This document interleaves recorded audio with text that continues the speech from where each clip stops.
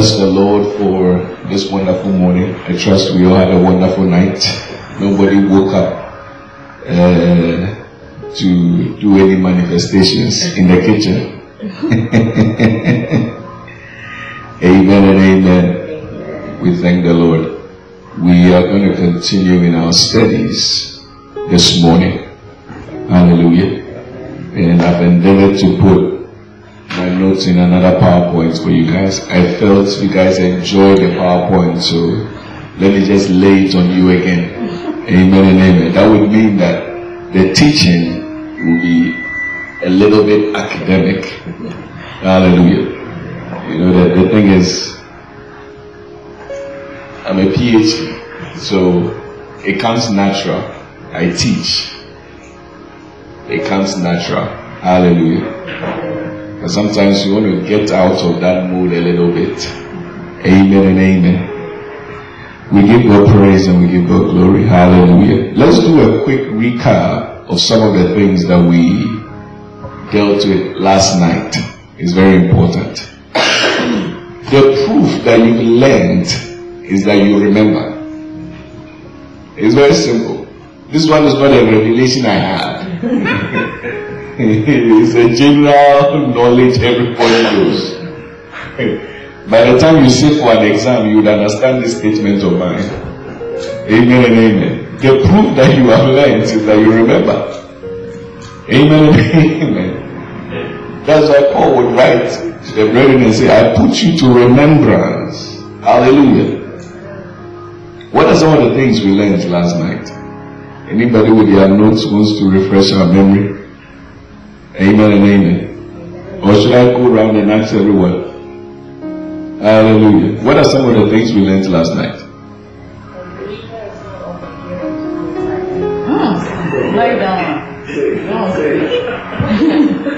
A believer is not obligated to pay tithe. A believer is not obligated to pay tithe. Hallelujah. That was a side discussion that came in. But it's a good learning. It's good. It's not obligated to pay tithe. Hallelujah. What are some of the things we learned last night? What was the topic for last night? Foundation. Fundamentals. 101. The essence of Scripture. Hallelujah. And we laid some foundations upon which we build. We said that the knowledge of our faith comes from the text of Scripture. We cannot know God outside of the Scriptures. We established that as a fact. Hallelujah. We can't know God by visions. So if somebody writes a book and starts talking about visions, he went here, this is how you know, forget about it. The Bible says that we have a more sure word of prophecy, which will do well to pay heed until the day star, the phosphorus, arises in our hearts. We have a more sure word of prophecy. Now, that the Greek for that statement, more sure word of prophecy, is not a comparison to other people's visions or thoughts or stuff. No. It's not like, okay, the Bible is a more sure word of prophecies and there are other prophecies. No. He's simply saying that we have the word that has been fulfilled. The fulfillment of the Scriptures is what he's talking about. Hallelujah. We have a more sure word of prophecy. That is, we have prophecies concerning someone that has been fulfilled. That's why it says, we will do well to pay him as a light that shines in darkness until the day star arises in our hearts. Who is the day star? Jesus Christ. He is the light, the true light. He was the light in the Scriptures. That is Genesis to Malachi, the law and the prophet. He was and is the light that was shining us through dark places.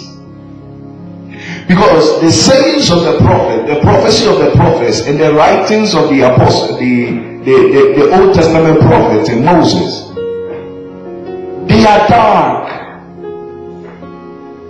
They are dark. Hallelujah. That's why you call them shadows. So there was a light that was, but they carried a light that was shining through them. And the full manifestation of that light was in Christ, because he is the light that was shining through. They could not see them. Let me give you an example. Moses in the garden, he did not see Jesus. What he saw was a tree of life. But we know that tree of life is who? Jesus. Hallelujah. Among the Israelites, they did not see Jesus. What did they see? A goat, which they brought for sacrifice. Types and shadows. That's what they did. Moses lifted a serpent. A type, a shadow of what? Christ. Hallelujah. They could not see him until John the Baptist came. And Jesus referred to him as the greatest of all the prophets. Why? Because he pointed to the light, the day star. What did he say? This is the Son of God. He pointed to him. This is the Lamb of God. The Lamb you people have been killing. This is he who takes away the sins of the world. He pointed to him. Nobody could point Jesus out. It was only him. Hallelujah. Amen and amen. That's the day star that rises in our hearts. So out of the scriptures comes the day star.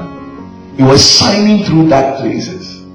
Amen and amen. That's what Jesus and all the scriptures speak about me. Hallelujah. John says he is the light that lights every man that comes into the world. He said the light shines in darkness. It's not darkness as in the kingdom of darkness. He said the light shines in darkness, and darkness comprehends it not. That's the word he used. That means it does not, and it cannot grasp it. It has to do with understanding. The Old Testament folks, even though they prophesied, the things of which they prophesied, they themselves did not understand it. They couldn't grasp it, but the light was shining through the darkness. The darkness of their ignorance, it was still shining through. Amen and amen. I know we've used that scripture so many times, especially when we are fighting the devil. The light shines in darkness, and the darkness comprehends it. But hallelujah. What does comprehend mean? To understand. To grasp. Hallelujah. Amen. It's true, the devil can't grasp the light. What he's really talking about is shining through dark places until they came forth. Amen and amen. For us. It says, this is the true light. That light every man that comes into the world. And if you notice, John likes those statements. He always say the truth. And he always use it as a comparison to something, the shadows that the Israelites had been dealing with. Jesus said that I am the true bread. What was he comparing it to? The bread they ate in the wilderness. And the bread of the Passover they had been eating. For centuries they had been eating that bread. So when Jesus sat at table with the disciples and he ate the last Passover, he said, this is my body. What was he saying? This thing you people have been doing, this shadow you have been living in, I am the reality of it. This cup of wine you are drinking, this is my blood. My blood is the reality of it. This thing you are doing is a shadow. For as long as you were doing it, you were showing my death. You were prophesying my death until now that I've come to die and fulfill it. If I fulfill it, put it away. Hallelujah. Light is coming to you. For God who commanded the light to shine out of darkness, shine in our hearts, to give the light of the knowledge of the glory of God in the face of Christ Jesus. You will not live in shadows anymore. Do you know that we are sometimes, we are no different? Today we are going to talk about the covenants. Hallelujah. Sometimes we are not different from the Israelites, because we love to live in shadows. That's what Paul says that. If you have been delivered by Christ, why as though, touch not, taste not, handle not, so let no man judge you, meat and drink, and respecting holy days and Sabbath and all those things. Hallelujah. Because those things are shadows. The reality, the body is Christ. I'm touching on some areas that are a little bit controversial. And even me, I was very, until I learned these things, I was so zealous for them. But when I say Christ is our Passover, hallelujah. The bread and wine you eat and drink is not your Passover. Christ Jesus himself is your Passover. How do you eat Christ? Except you eat my flesh and drink my blood, you have no life in you. What does that mean? How do you eat Christ? It's not a rhetorical question. I need an answer. How do you eat Christ? Talk to me. I've taught you before. How do you eat Christ? How do you feed on Christ? How do you feed on him? By believing. By believing him. Except you eat my flesh and drink my blood, you have no life in you. How would you have the life of Christ in you? By believing. Whosoever believes him should not what? Perish, but have what? Everlasting life. You feed on Christ not by eating bread and wine. Sometimes even baked by an unbeliever. You feed on Christ by believing him. Hallelujah. May God give us insight. You will stop living in shadows. Amen and amen. Hallelujah. When Paul wrote to the Corinthian church, he said, I cannot talk to you as unto spiritual. I have to talk to you as unto babes, because you are yet carnal. You were still dabbling in things like this, in fleshy things, carnal things, and you were dabbling in all these shadows. So they were asking about covering your head in worship and all those things. The pastor said to them, listen, your head is Christ. The reality is that your head is Christ. It's not about putting a scarf on your head, which some people have made a doctrine out of. Somebody says he's in hell because he didn't cover his head. He went to church. Some people are so strict on it.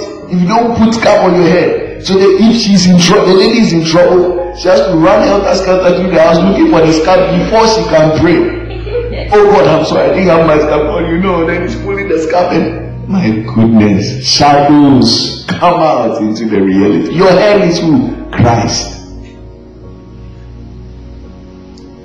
When he says the kingdom of God is not in meat and drink, you know what he's talking about? It's these things. Hallelujah. When you eat bread and you drink wine, it goes into your stomach, it comes out of you. Does it not come out? Does it stay in your stomach? It comes out. It's not what a man eats that defiles him or makes him holy. That thing cannot heal you. What heals you is the life of Christ. Hey, come on here. What heals you? The life of Christ, not the bread and the wine.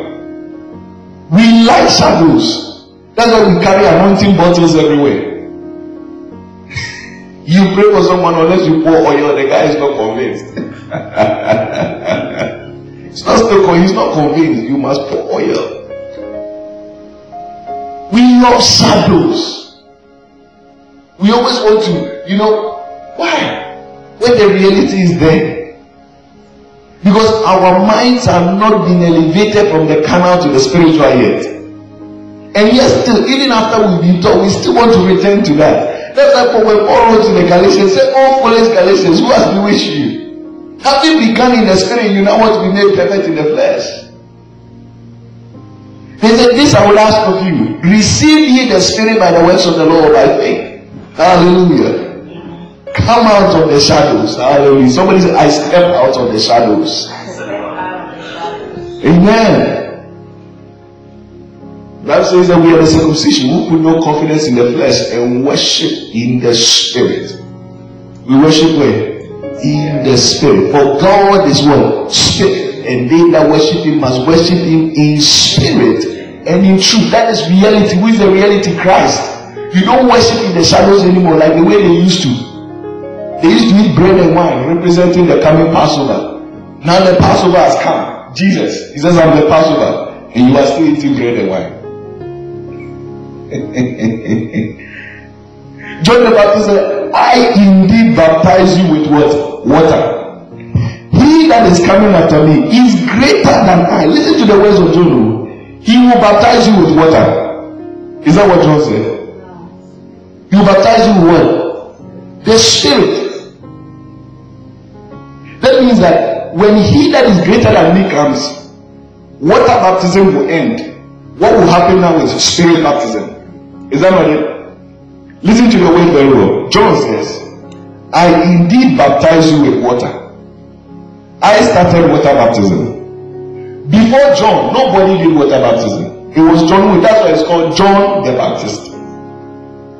He says, I indeed baptize you with what? Water. It's a type. It's a shadow. That was John's own shadow he added to the many shadows before the reality came. But he says, he that is coming after me is greater than I. The latches of his shoes I'm not worthy to untie. He says, he will baptize you with water. Is that what he said? No, talk to me. We are reading scripture here. He will baptize you with what? The Holy Spirit. That means the water was representative of what? So now that you have been baptized in the Spirit, why do you need a representation again? If you have the real thing, why do you still want to hold on to the representation? Imagine, like Lauren and I got married and I traveled somewhere to China doing the work of the ministry. And I'm sending Lauren letters. I take pictures of myself. Lauren misses me so much. I've spent years over there in the work of the ministry. She's not seeing me. And I keep sending her. Let's imagine that since we got married by arranged marriage, she has not seen me before. All she has is my pictures. She's been looking at. All over the bedroom, my pictures are everywhere. On the bed, left and right is everywhere. She sleeps in between my pictures. Then I now tell her I'm coming. Then I now arrive and I've come to Lauren. And she has now seen the reality of the pictures she was looking at. Right?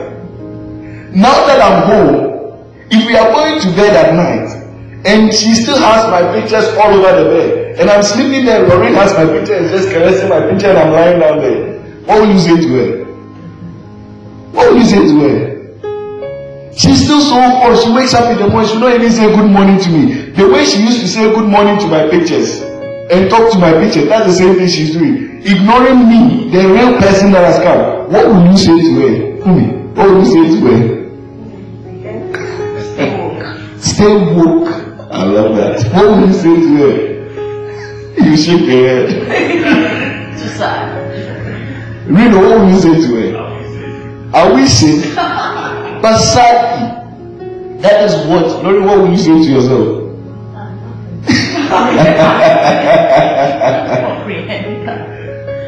Hallelujah.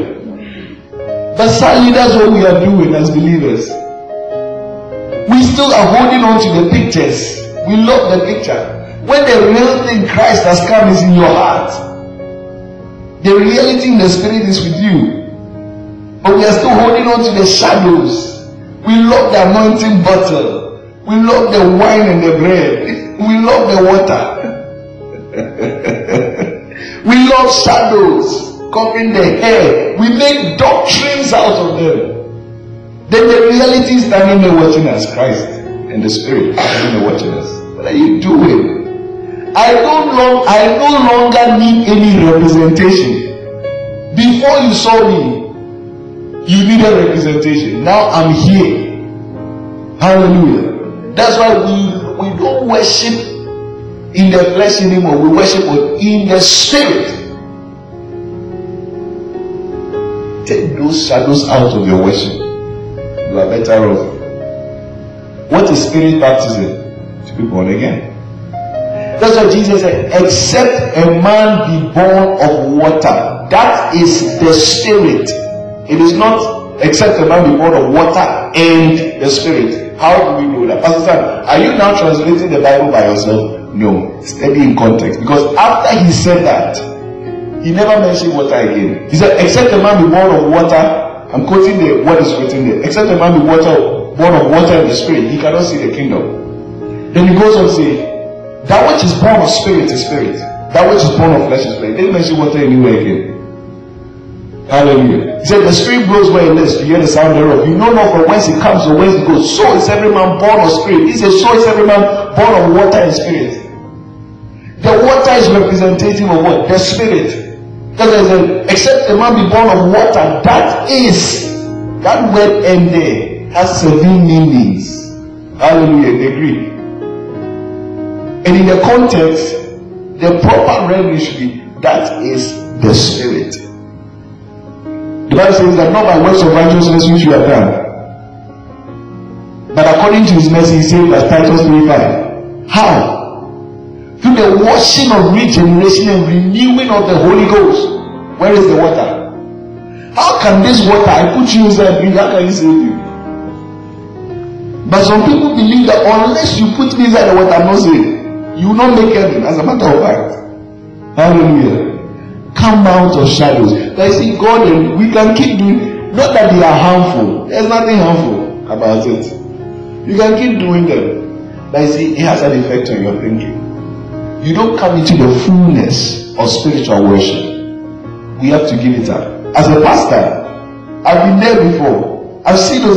You see, the more I study, I find that, come on, we have to give up the shadows and enter into the fullness of the reality.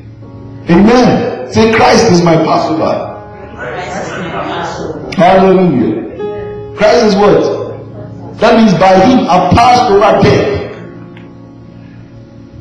You pass over death by eating bread and wine. What will that do to you?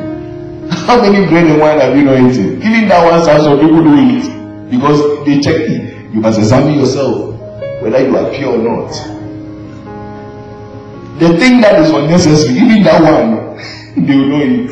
Because they must examine themselves to see whether they are.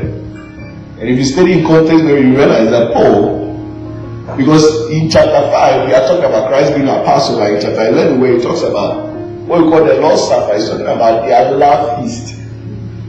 Not communion. We designed communion. Hallelujah. The church designed communion.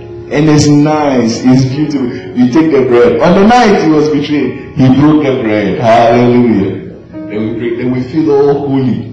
Everybody is quiet, solemn, and they give a nice slow song. Amen and amen. The people are reflecting on, you think they are reflect on your sins, ask God to forgive you before you partake of the bread and the wine. And people are there like this. Yeah, he's not asking for forgiveness. He's thinking about the soup he left in the fridge. Whether he eaten it before he came to church or not. Hallelujah. Paul says, what is wrong with you? Have you no houses to eat in? Amen and amen. Says when you come together, one is full, one is hungry. How do you eat communion to be full? It's their love feast. But when they come together, they don't share. The thing Paul was dealing with was sharing. Hallelujah. Sharing. If you are truly in Christ, you share. So he is dealing with. Let's come out of shadows. These things, it will take a while for some of us to have a change of mind, because you see, we've grown up with it. So it's difficult sometimes, but I understand. We'll keep pushing it. Amen and amen. Come out of the shadows. Hallelujah. Amen. Are we in sync? We are. Fumi. Fumi is like, okay, Pastor Sam, you don't worry, I'll think about it. Hallelujah. Amen and amen. Listen. The reality is Christ. The Bible says in Hebrews chapter number 1, God, who at sundry times and in diverse manners had spoken to us in times past by the prophets, had in these last days spoken to us in the person of the Son. God at sundry times and in diverse manners. Sundry times means in portions of truth. That means they never had the whole truth. It was portions of truth. So the Old Testament law and prophets, it was progressive revelation. Hallelujah. So you see, one is greater than the other. Until it all culminated in Christ Jesus. In these last days, God did not speak to us by those words. He spoke to us in the person of His Son. The real thing itself, what the prophets were speaking At sundry times, that is in portions of truth, and in diverse manners, by different ways, God spoke to them, or God spoke through them. They carry portions of the truth, in progressive revelation. That is why John's revelation of Jesus was greater, because he could point to Jesus that this is him. This is the Lamb of God. This is him. Hallelujah. Amen. But it means he has spoken to us in the person. So Christ is the totality of the message of God to us. We don't look elsewhere anymore. Amen and amen. Christ is it. It's not that Christ and others. I used to think doing character studies in the Bible was so important. Let's take Esther and study Esther, the life of Esther. Ruth, the life of Ruth. The only character study you should do is the life of Christ. Hallelujah. The Bible says, they without us should not be made perfect. Somebody now needs you to be perfect. You are rather studying the person. The person should be studying you. Elijah and Elisha and the prophets in heaven, they want to study the new creation in Christ. Hallelujah. They want to study the new creation in Christ. Because the things of which they spoke, they themselves did not understand. That's why sometimes they added their impressions to it. And Jesus had to come and correct. So Jesus comes and says, you have heard it said, but now I say to you. Did Jesus ever say, thus saith the Lord? Did Jesus ever say, thus saith the Lord? He is the Lord. Hallelujah. He is the Lord. So he says, I say, okay, me myself I'll come. But you see, believers, somebody tells you, for example, I'm the master of the house. And just for analogy sake, alright, just for you are my children or you are my servant, I'm the master of the house. And the servant tells, one of the workers comes around and one of my servants tell them, my master says you have to do it this way, you have to move the curtains and put it here. And the guy is busy doing that. And I come and I say, hey, don't put the curtains there. Put it in the room there. I'm the master of the house. And the guy is telling me, oh, your servant says we should put it here. He's fighting me, the master of the house. That's how we are. The master has come and said, I said to you. Hallelujah. We want what? You know, some people they value Elijah above Jesus. They value Moses above Jesus. Jesus is not like one of the prophets who came and he's one of the. No! I want to be like Ezekiel. I want to be like Elijah. Oh God, for the days of Elijah. These are the days of Elijah. These are the days of Elijah. These are not the days of. These are the days of the Christ and his people, the new creation. Hallelujah. What are the days of Elijah? What are we doing with Elijah now? What are we doing with him? Did he even say anything about Jesus when he lived? You are as relevant as you spoke about Jesus in the Old Testament. That's why Jesus never quoted Elijah. When the disciples tempted and quoted Elijah, let's call down fire as Elias did. Jesus said, you don't know what manner of spirit you are of. Immediately he corrected them. That means Elijah was in the wrong when he did that. When he called the birds to consume the children, he thought he was displaying power. And most of us, we learn our understanding of God from them. But these people have a shadow vision of God. The reality is Christ. He is the express image of his person. He said to him, anyone that has seen me has seen the Father. Jesus is God incarnate. Great is the mystery, and without controversy, great is the mystery of godliness. God was manifest in flesh. That was the incarnation. Hallelujah. When he says without controversy, it means that this is something that is settled. This is something that we all hold to be true. We come to hold to be true. Great is the mystery. God was manifest in the flesh. Hallelujah. Who is that? Jesus. Jesus is not one among the number. is the real deal. Hallelujah. So let's stop chasing after shadows.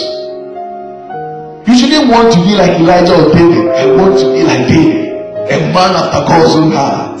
Hallelujah. Then what are you? In Christ Jesus, what are you? Amen and amen. I want to be like Abraham. Go and read the book of Hebrews. Hebrews 11. He puts them all, he lumps them all together. He said, these all died in what? Faith, having not received the promise.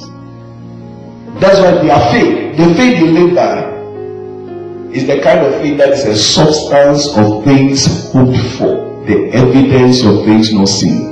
But many believers want to live by that faith. Your faith is not the substance of things hoped for. What you hope for, do you have? When you are hoping for something, do you have it? You don't have it. You are expecting, but you don't have it. Hallelujah. We have it. What were they hoping for? And hallelujah. What had they not seen that they were expecting? Christ. But we have it. If you don't study the chapter before, you would think Hebrews 11:1 is a definition of faith. No, he's talking about the faith of those fathers. He said, by it the elders, not you, the elders, verse 2, 11 verse 2, the elders obtained a good report. Who obtained? Not you, the new creation, the elders. Then he goes on to list the elders. He talks like he labels all of them, from Abel the righteous. He comes down to all of them.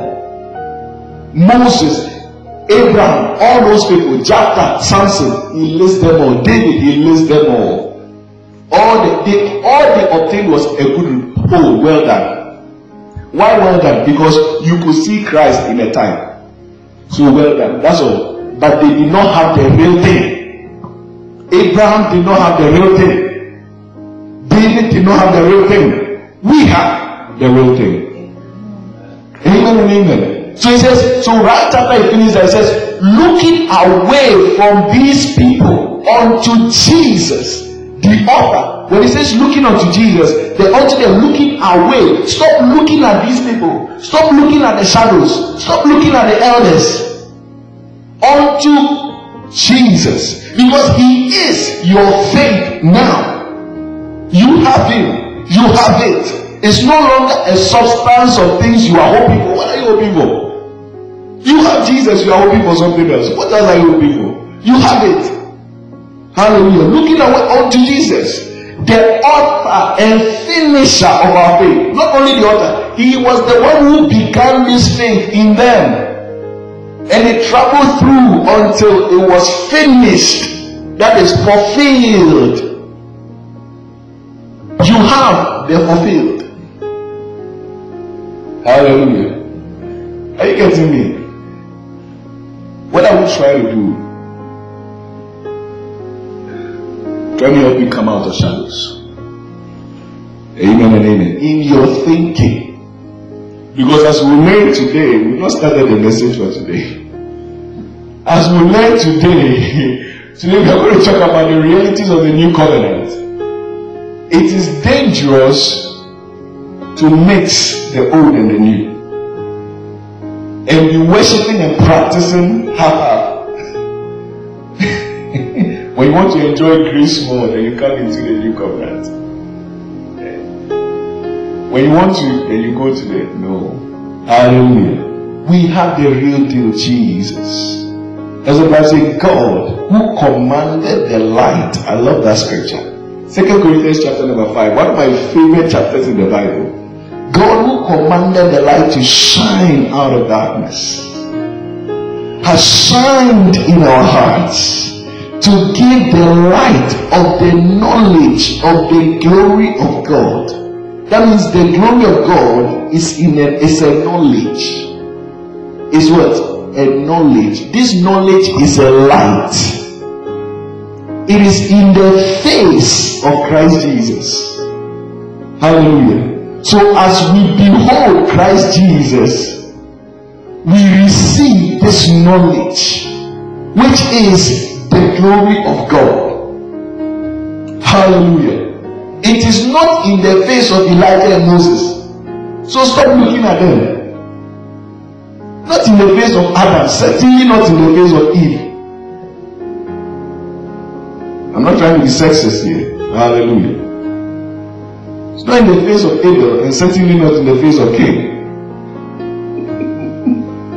Amen and amen.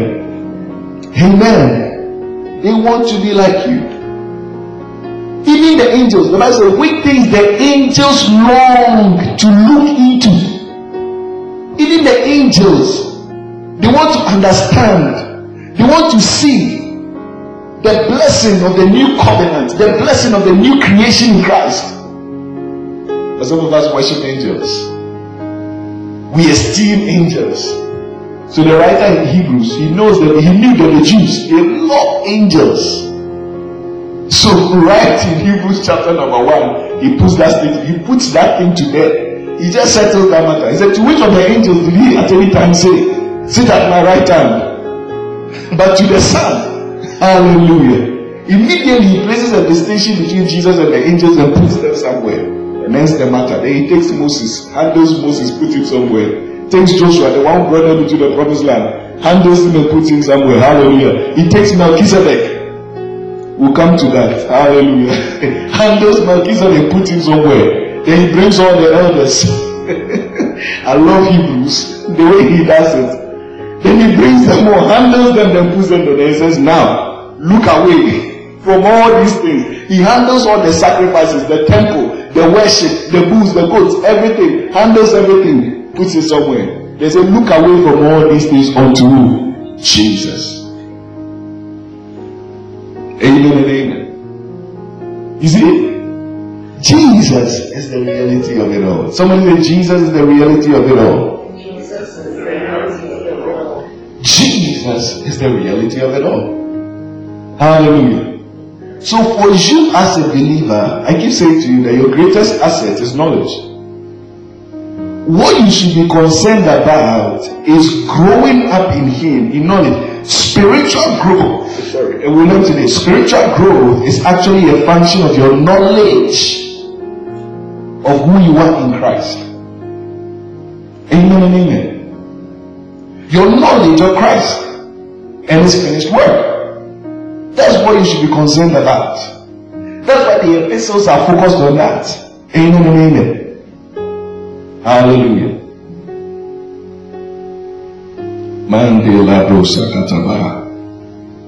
We give God praise, we give God glory. Amen and amen. We are getting there gradually. We are getting there gradually. Hallelujah. Therefore, if any man is in Christ, he is, somebody talk to me, a new creation. He is a new creation. All things. The old system of worship is no longer in it. The old system of worship, with bulls and goats and tithes and all those offerings, sin offering, wave offering, heave offering, first fruits offering, all those offerings, away. Hallelujah. Amen and amen. Away with that system of worship. All things have become what? New. But some people know here where they will go and carry it, and you know what they will do? Cunningly and sadly turn it nicely and offer to you in Christ. Hallelujah. Away with those things. We are the circumcision, who put no confidence in the flesh and worship God in the Spirit. We worship God where? In the Spirit. That is where the reality is. It says, but you are in the Spirit, if so be that the Spirit of God and the Spirit of Christ dwells in you. That's where you are. You don't get in the Spirit when we are about to pray and I say, oh, get in the Spirit, get in the Spirit. No. You are in the Spirit. When you are cooking, you are in the Spirit. That's what the Bible says. If you live in the Spirit, walk in the Spirit. So you see, the Christian life is a teaching of how to walk in the Spirit, because that is where you live 24/7. You never live there. You cannot live there. You are there. You were born there. What is born of spirit is spirit. What is born of the flesh is flesh. He says, then he tells you that you are not of the flesh, but of the spirit. If so be that the spirit of Christ dwells in you. Hallelujah. So walk in the spirit. Walk in there. You are there. Everywhere you go, we are in the spirit as we are here. When you are in the plane, you are in the spirit. You are not in the spirit when you take your Bible. Or when you do. No, that's not when you are in the spirit. Hallelujah. If you have this consciousness in you, imagine how your life will be, your Christian life will be. Amen and amen. You will give up shadows. Stop chasing shadows. We'll see that. We'll see that. There's a scripture in Hebrews. When I show it to you, you'll be like, hey, seriously, what was I doing? Or what have we been doing? The Bible says that the law, which has a shadow of things to come, and not the very image of the things it represents. It is not the very image. It's just a shadow. Even being a shadow, it is not the very image. Hallelujah. You put those things somewhere. Amen and amen. Like, our brothers, the dispensationalists, who purports that when Christ comes, He's about to establish the third temple in Jerusalem.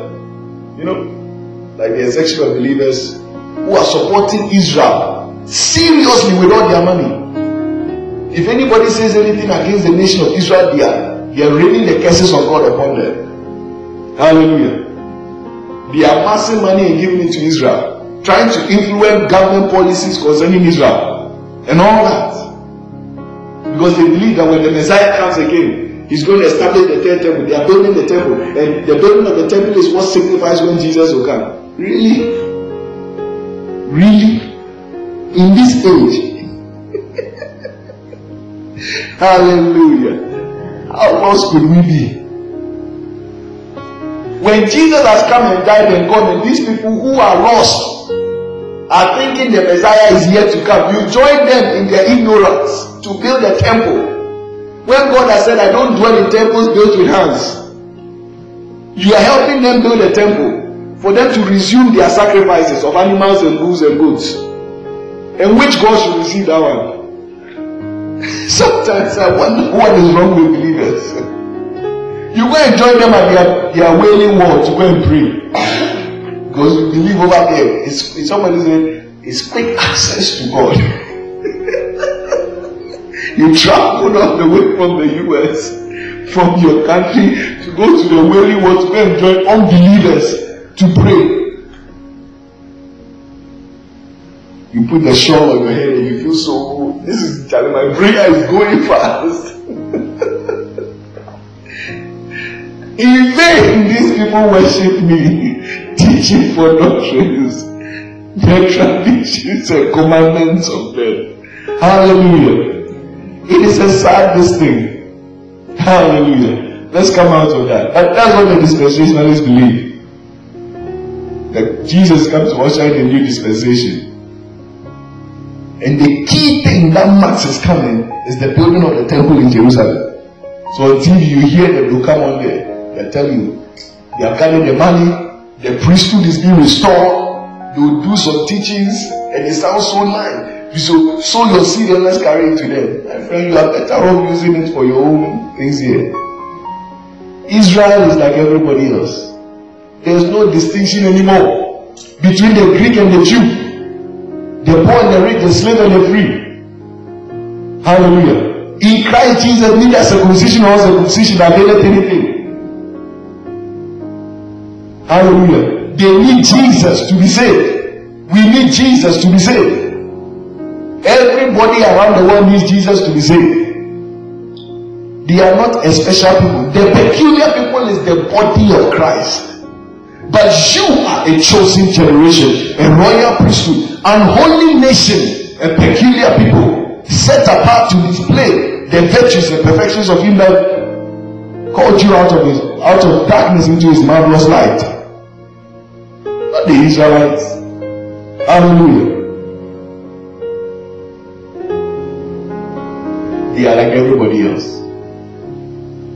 Amen and amen. I said they are like what? They need Jesus as everybody else needs Jesus. And they better believe Abraham will not save them. Jesus said to them, you think I'm the one who accuses you? There's one who accuses you before God, Moses. Moses, the one in whom you put your trust, is accusing you before God. Because you've chosen not to believe in the one Moses prophesied about. He says, a prophet like unto me. Moses is not correct. A prophet like unto me, unto you. God will send you. Hallelujah. But in that, he was simply a type of Christ. Hallelujah. Amen and amen. Jesus is the Word become flesh. So you don't listen to Jesus and then go and listen to this. You listen to this only in as much as they reveal a point to Christ. Hallelujah. Your character study for the rest of your life should be Jesus. I say your character study should be who? You've not even finished studying the man, and you are busy studying Ruth and Naomi. Oh Lord, you are busy studying Job. Somebody will take Job chapter number 4 verse this. The guy and his friend said so many things. At the end of the chapter, Job said, I said all these things in ignorance. I didn't know that. But somebody is busy doing biblical studies of what somebody said in ignorance. Hallelujah. The Lord giveth and the Lord taketh away. Blessed be the name of the Lord. That is the theology of some people. Hallelujah. We love it. It sounds nice. I mean, fanciful doctrine. The Lord giveth, the Lord taketh away. Blessed be the name of the Lord.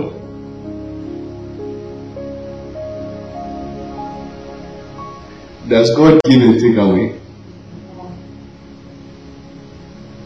Hallelujah. He gives and he takes away. But I to choose to say, blessed be the name of the Lord. So you come back from the choir. Is it your song? Wait, who is that? Wherever it is, you go for their concert or you come back. You're so excited. Man, we have such a wonderful time. You're in the kitchen. He gives and he takes away. The moment you said everything God has given you, start taking them away. The forgiveness he gave you in Christ, he takes it away. We'll see where you. Hallelujah. Knowledge is good, though. You see, I found out that as a Christian, you do yourself no service by being sensational. Nothing in the kingdom is based on sensations, feelings, emotions. Oh, I feel, you see, and it's very common with charismatic. Not that it's only charismatic. Charismatic means because most of our truths are based on emotions. If it feels good and it's sensational to me, then it must be true. That's how we determine truth for most charismatic Pentecostals. Everything is sensationalism and emotions. But the thing has nothing to do with how you feel. Only your sensations. And you dancing and being happy. Doesn't change the fact. Go for knowledge. Go for what? Knowledge. That means you must study, read. Read and study. So that you know. Now, if you have a hospital and somebody comes in, as you've been working in the hospital, and the doctor, somebody comes and say, oh, I was there when this woman was delivering. And I saw the doctor, the way he was doing, so I can also deliver a baby. Will you allow him to deliver the baby? Mm-hmm. Why? He is not steady. But mostly that's how we are. Hallelujah. Amen and amen. We give God praise. Hallelujah. Well, let's get to our message for today. There's always a message before the message. Amen and amen. Are you being blessed? Hallelujah. So stop singing all those songs. They are nice, have nice beats. Stop singing them. It doesn't do you any good. It actually blinds your understanding, makes you dull of hearing. It affects your spiritual thinking. Hallelujah. It affects your spiritual. Before you start jumping and dancing, listen to the lyrics of the song. Examine them in the light of Christ. Do they line up?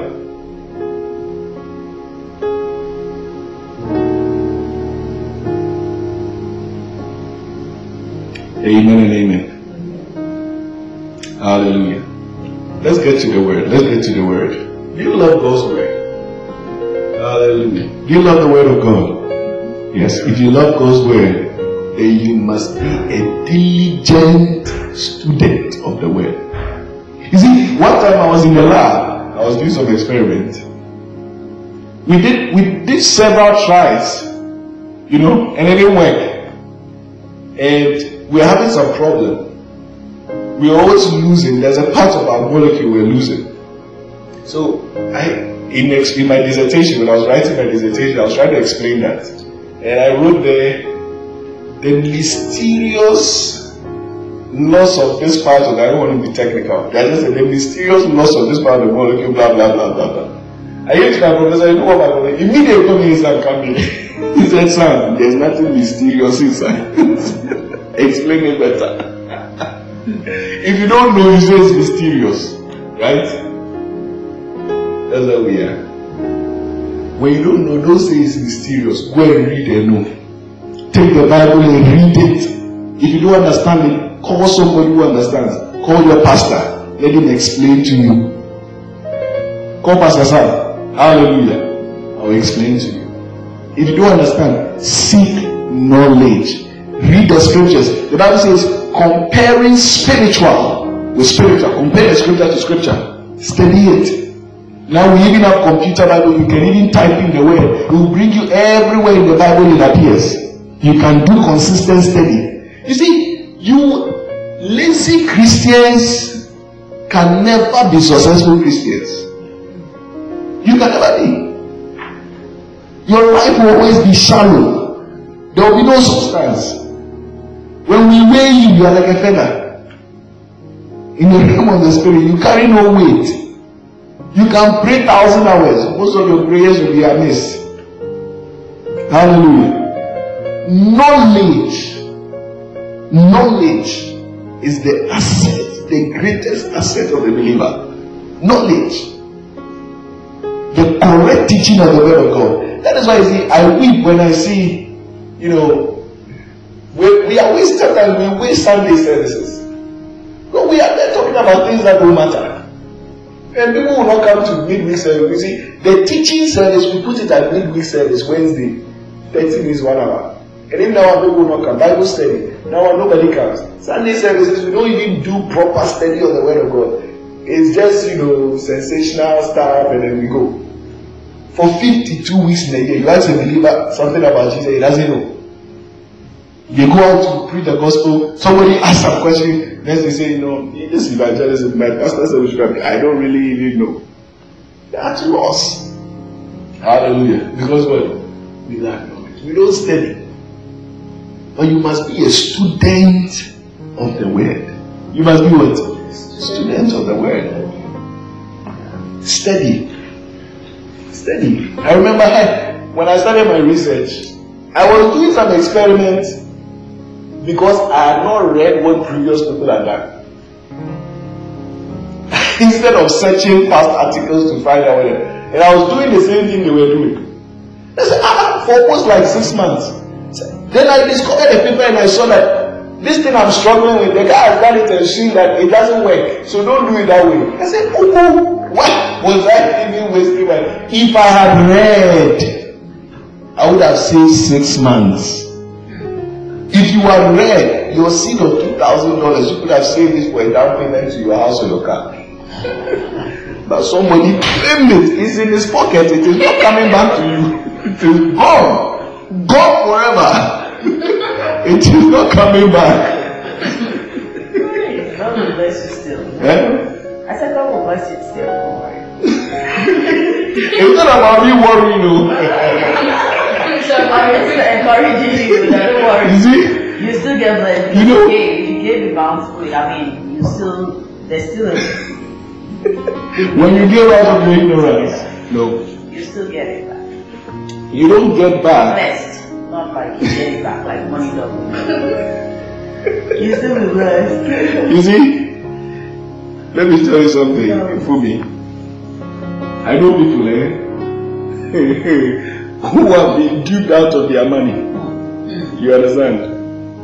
You know where they are? I wish they got it back. I wish not in another kind of blessing. If as for God blessing you, it's not because of that. He will bless you anyways. Because of what Christ has done. So that blessing is for sure. But that one is gone. Forget about it. I'm not saying that any seed you sow is waste. No, that's not what I'm saying. I'm saying if somebody makes a merchandise of you and gives you out of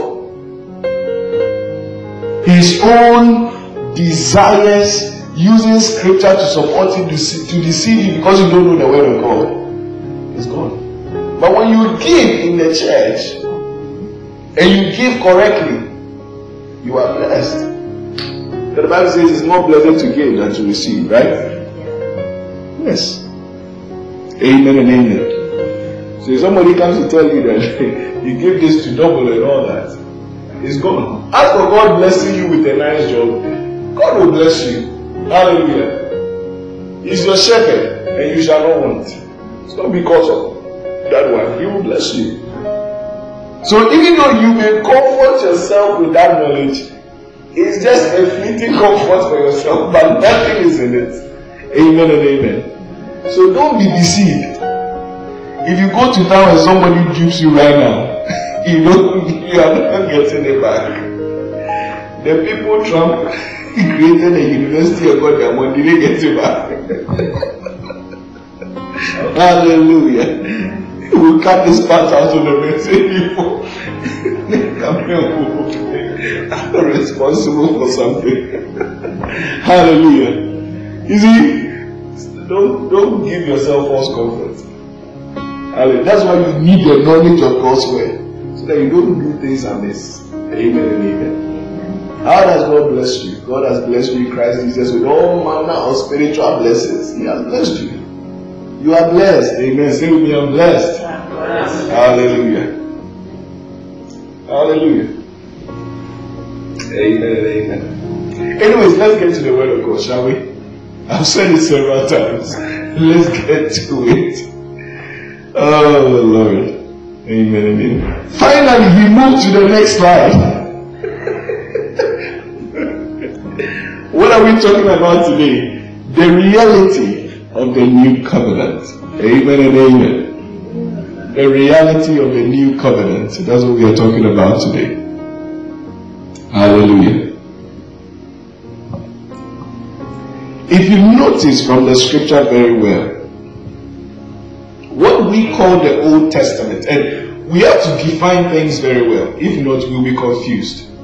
For most of us, when we hear of the Old Covenant, we think of the books of the Bible. Old Covenant, that is Genesis to Malachi. That's most of us are thinking.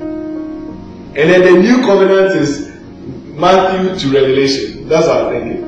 But the covenant is not books of the Bible. A covenant is terms of a relationship. How God relates to you. Now, the books of the Bible, that is the scriptures, Genesis to Malachi, they contain revelation of the Old Covenant and also contain the practices of the Old Covenant and prophecies concerning the new covenant that was to come. But you know, we normally think of those books as Old Covenant. So even in our Bible, it's called Old Testament, right?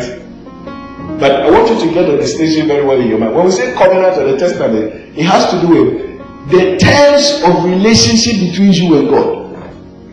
How God deals with you concerning everything, and how you will deal with God or relate to God. Amen and amen. That's what it is. But if you study the books that contain majority of the old covenant with its practices and everything, it foretells salvation. Yesterday we read it. How that from a child you have known the scriptures, which is able to make you wise unto what? Salvation. It foretells salvation. Then you come to the Gospels. What are the Gospels? Eyewitness accounts. Somebody say eyewitness accounts. What are eyewitness accounts? I saw this, so I write down exactly what I saw. Hallelujah. They are eyewitness accounts. And normally they talk about getting saved.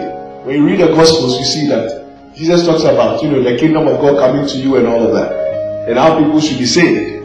Amen and amen. Now, when you study the Gospels, there is a way you have to study the Gospels. A lot of people are tripped up by the Gospels.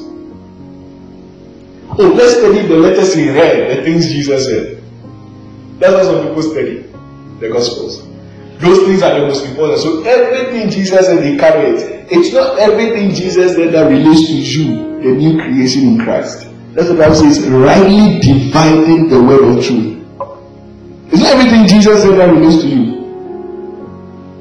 Hallelujah. There are certain things he said to the Pharisees and the Sadducees because they were living under the law. He was born under the law to fulfill the law and the prophet and to redeem them from under the law. So whilst he lived under the law, he had to live in fulfillment of the law.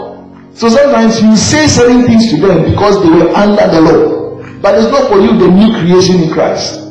So when you are studying the text, even the letters you read, the words of Jesus, you have to study carefully in the light of the revelation of the epistles. That is why if you read the epistles, that is the books of the apostles, they did not quote Jesus. Have you noticed it? How many of you have really read the epistles very well? James, Peter, Paul, John, they never quoted Jesus. They refer to events that happened, like Peter talked about. When we were on the Mount of Glory, we were eyewitnesses of his glory. When we heard a voice from heaven, this is my beloved son. Never really quoted Jesus. The only person who quoted Jesus was once Paul. Even Paul was not there at that time. He said that, for you have heard that our Lord Jesus said, it's more blessed to give than to receive. But we know when you read the Gospels, you never even hear Jesus say exactly those words. But Paul was drawing from a summation of Jesus' teachings that was more blessed to give than to receive. And probably must have been passed on unto him. Hallelujah. So how should you study the Gospels? They are eyewitness accounts. Eyewitness accounts. Amen and amen. What are the epistles? The epistles are the revelation of the mystery, which was hidden aforetime, but now God has revealed unto us, which is Christ in you, the hope of glory. Why was it mystery? Mysterio. A mystery is something that is hidden. Right? Revelation is to uncover something that is hidden. The mystery was hidden in the scriptures. Why was it hidden? Was it God who intentionally hid them? No. But it was in there, but the people could not see it. Because even the people who prophesied and spoke about these things and wrote about it, they themselves did not understand what they were writing about. So it took the revelation of the Spirit to bring the understanding into the mysteries. What we call mystery, but now is no longer a mystery to us. That's what the Bible says. It's no longer a mystery to us. No longer a mystery. So it says, unto you it is given to know the mystery of the kingdom. Unto you it is given to know. So before Jesus left, he left a disclaimer on his own teachings. He says, I have many things to tell you, but you cannot bear them now. That means it had to do with their what? Capacity.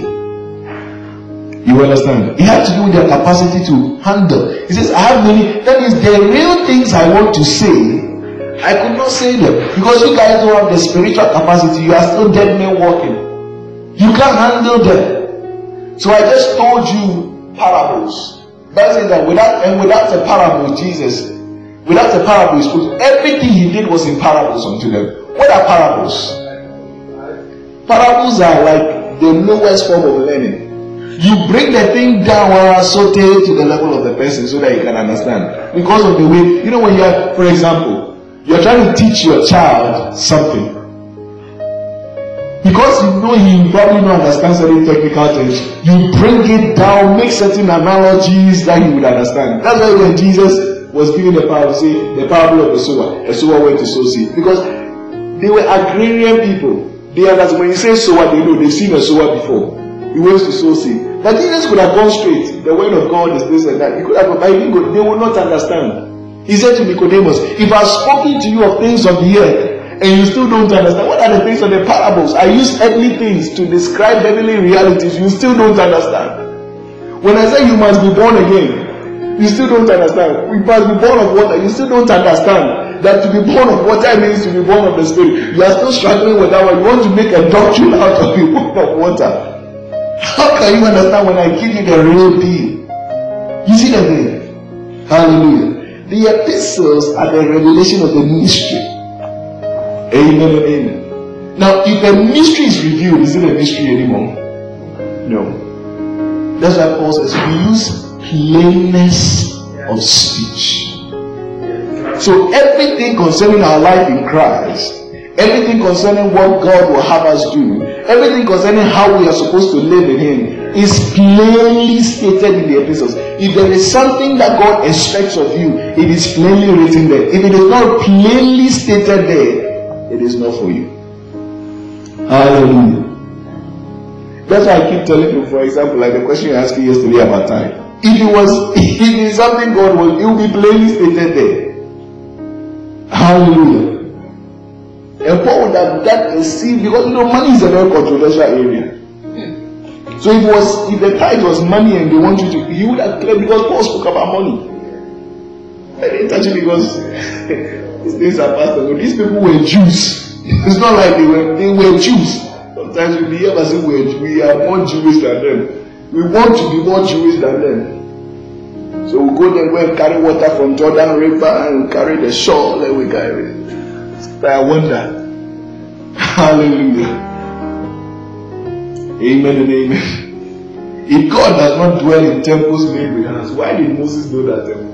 Who asked him? Because God says, and even, listen to this. The Bible says the sacrifices they were offering, God was not even pleased with it. He had no pleasure in it. So who asked them to bring the sacrifice? We'll get there. I don't dwell in temples made with hands.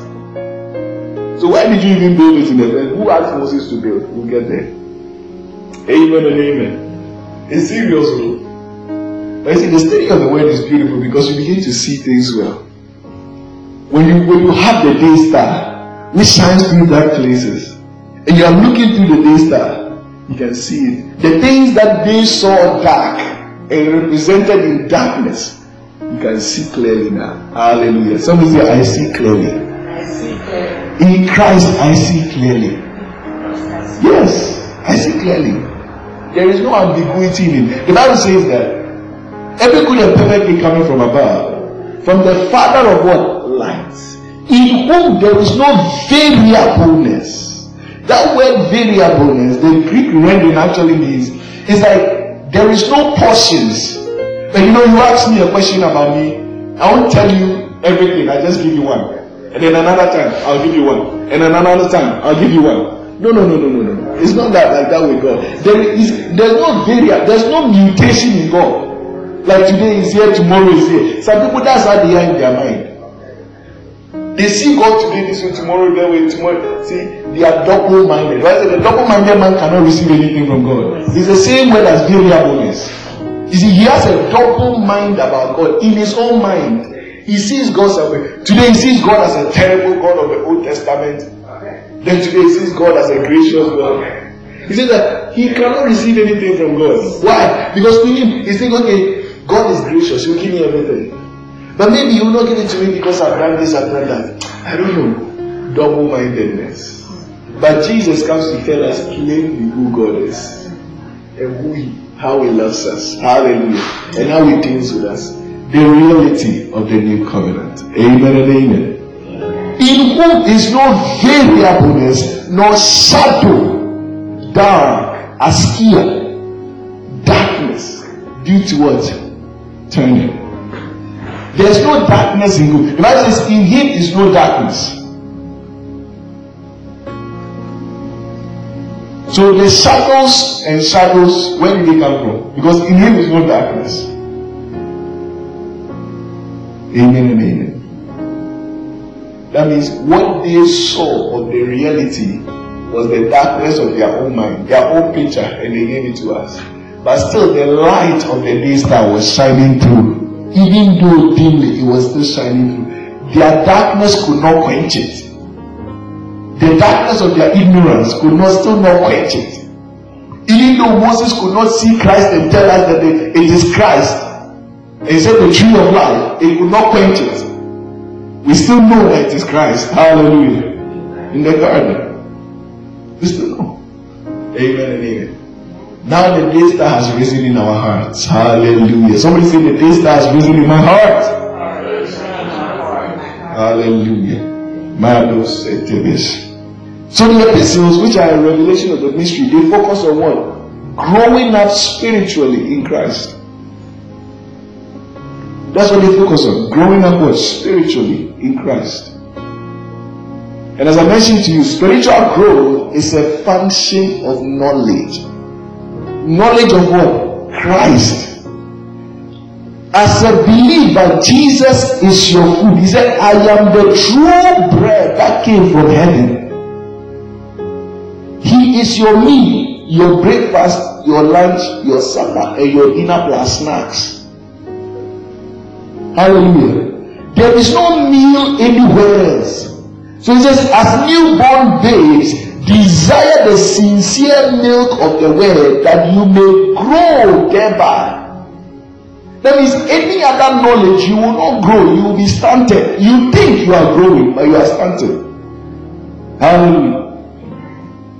2 Peter 3:18 says, but grow in grace and in the knowledge. In the what? Knowledge of business, knowledge of accounting, knowledge of science, knowledge of wealth creation, knowledge of success. In the knowledge of what? Talk to me, baby. Our Lord and Savior Jesus Christ. If you study accounting, you will grow in accounting. It's not like it will not be beneficial. It will be you will grow in accounting, but not in Christ Jesus. Hallelujah. If you study wealth creation, you will grow in wealth creation, but not in the Lord Jesus Christ. If you study financial, you will grow in financial prosperity, but not in the Lord Jesus Christ. It's not like it will not be useful. It will be, but it is not here. Hallelujah. So to grow in Christ Jesus, you need the knowledge of the Lord Christ Jesus. To him be glory forever and ever. Amen. So study Christ.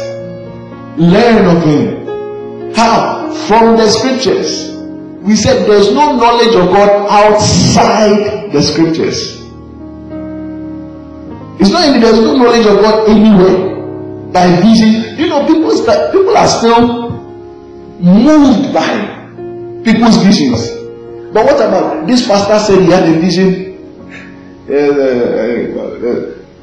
was a time that one of our brothers, Brother Jesse Duplantis, says he had a vision. He went to heaven and he saw something describing heaven and some things and all that. You know, it's really interesting. But how do you grow? By the knowledge of Christ. From where? The scriptures, not by a man's vision. Amen and amen.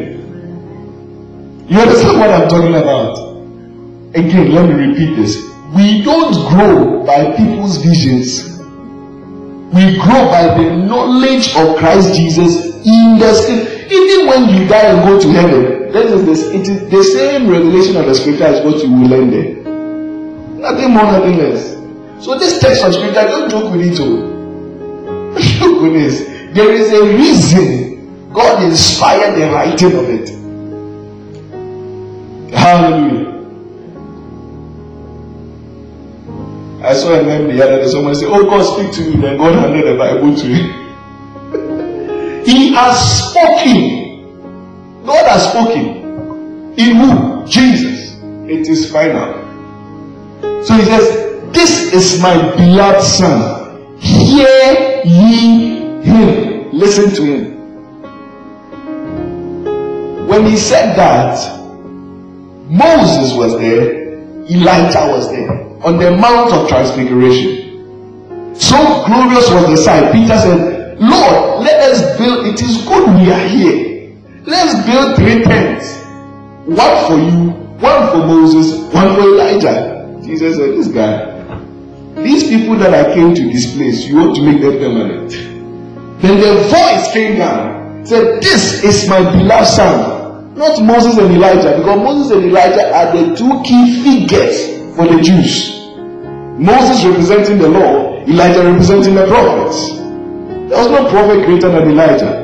The Bible talks about John the Baptist coming in the spirit of Elijah. Hallelujah. Jesus said concerning that he was Elijah to come. Amen and amen. But he said, this Jesus is my beloved son. Hear he him. Not the law, not the prophet. Hear him. I'm speaking to you in him. He is my message. Because in the beginning was the word, logos, intent, purpose. Before you speak, you have an intention. That was Jesus. Before God did anything, his intent and purpose that he had in his mind, that was Jesus. The word, the intent, the purpose. That's the logos. There are a lot of people think the logos is the unactivated word of God. And the rhema is the activated word of God. When the Spirit of God moves on the word, the logos, then it becomes the rhema. No. The logos is Jesus. And the Bible says, the word of God is what? Living and active. The logos of God is living and active. It is sharper than any two-edged sword. The logos is living and it doesn't need the Holy Ghost to move on it to become living. It is already living and active. What is rhema? Rhema is the speaking. How the logos is transmitted. Speaking. The mode, the speaking mode, that's simply rhema. So the logos was rhema. Hallelujah. Kapende mazunde mataras. Kelabongo shantini nikagosies. Amen and amen. Spiritual growth is a function of knowledge. Amen and amen. There are key things to understand as we attempt to grow spiritually. Amen and amen. Through the knowledge of the Word of God. Through the knowledge of Christ Jesus. Now watch this. The first thing is, spiritual growth is not an attempt to earn God's favor. We must establish that. That's why I put that one first. When we talk about growing up spiritually, it is not an attempt to earn God's favor. So the teachings of the epistles for us is not so that this time we are now about to earn God's favor. No. There are a lot of people, that's their thinking. Your praying, your studying the Bible is not to earn God's favor. God is not going to love you more because you pray more or because you read your Bible more. It is for your own benefit. You're studying the word, your praying does not have any effect on God. It has an effect on you. God is God and will forever be God. Hallelujah. He is the same yesterday, today, and forever. Rock of ages. Ancient of this.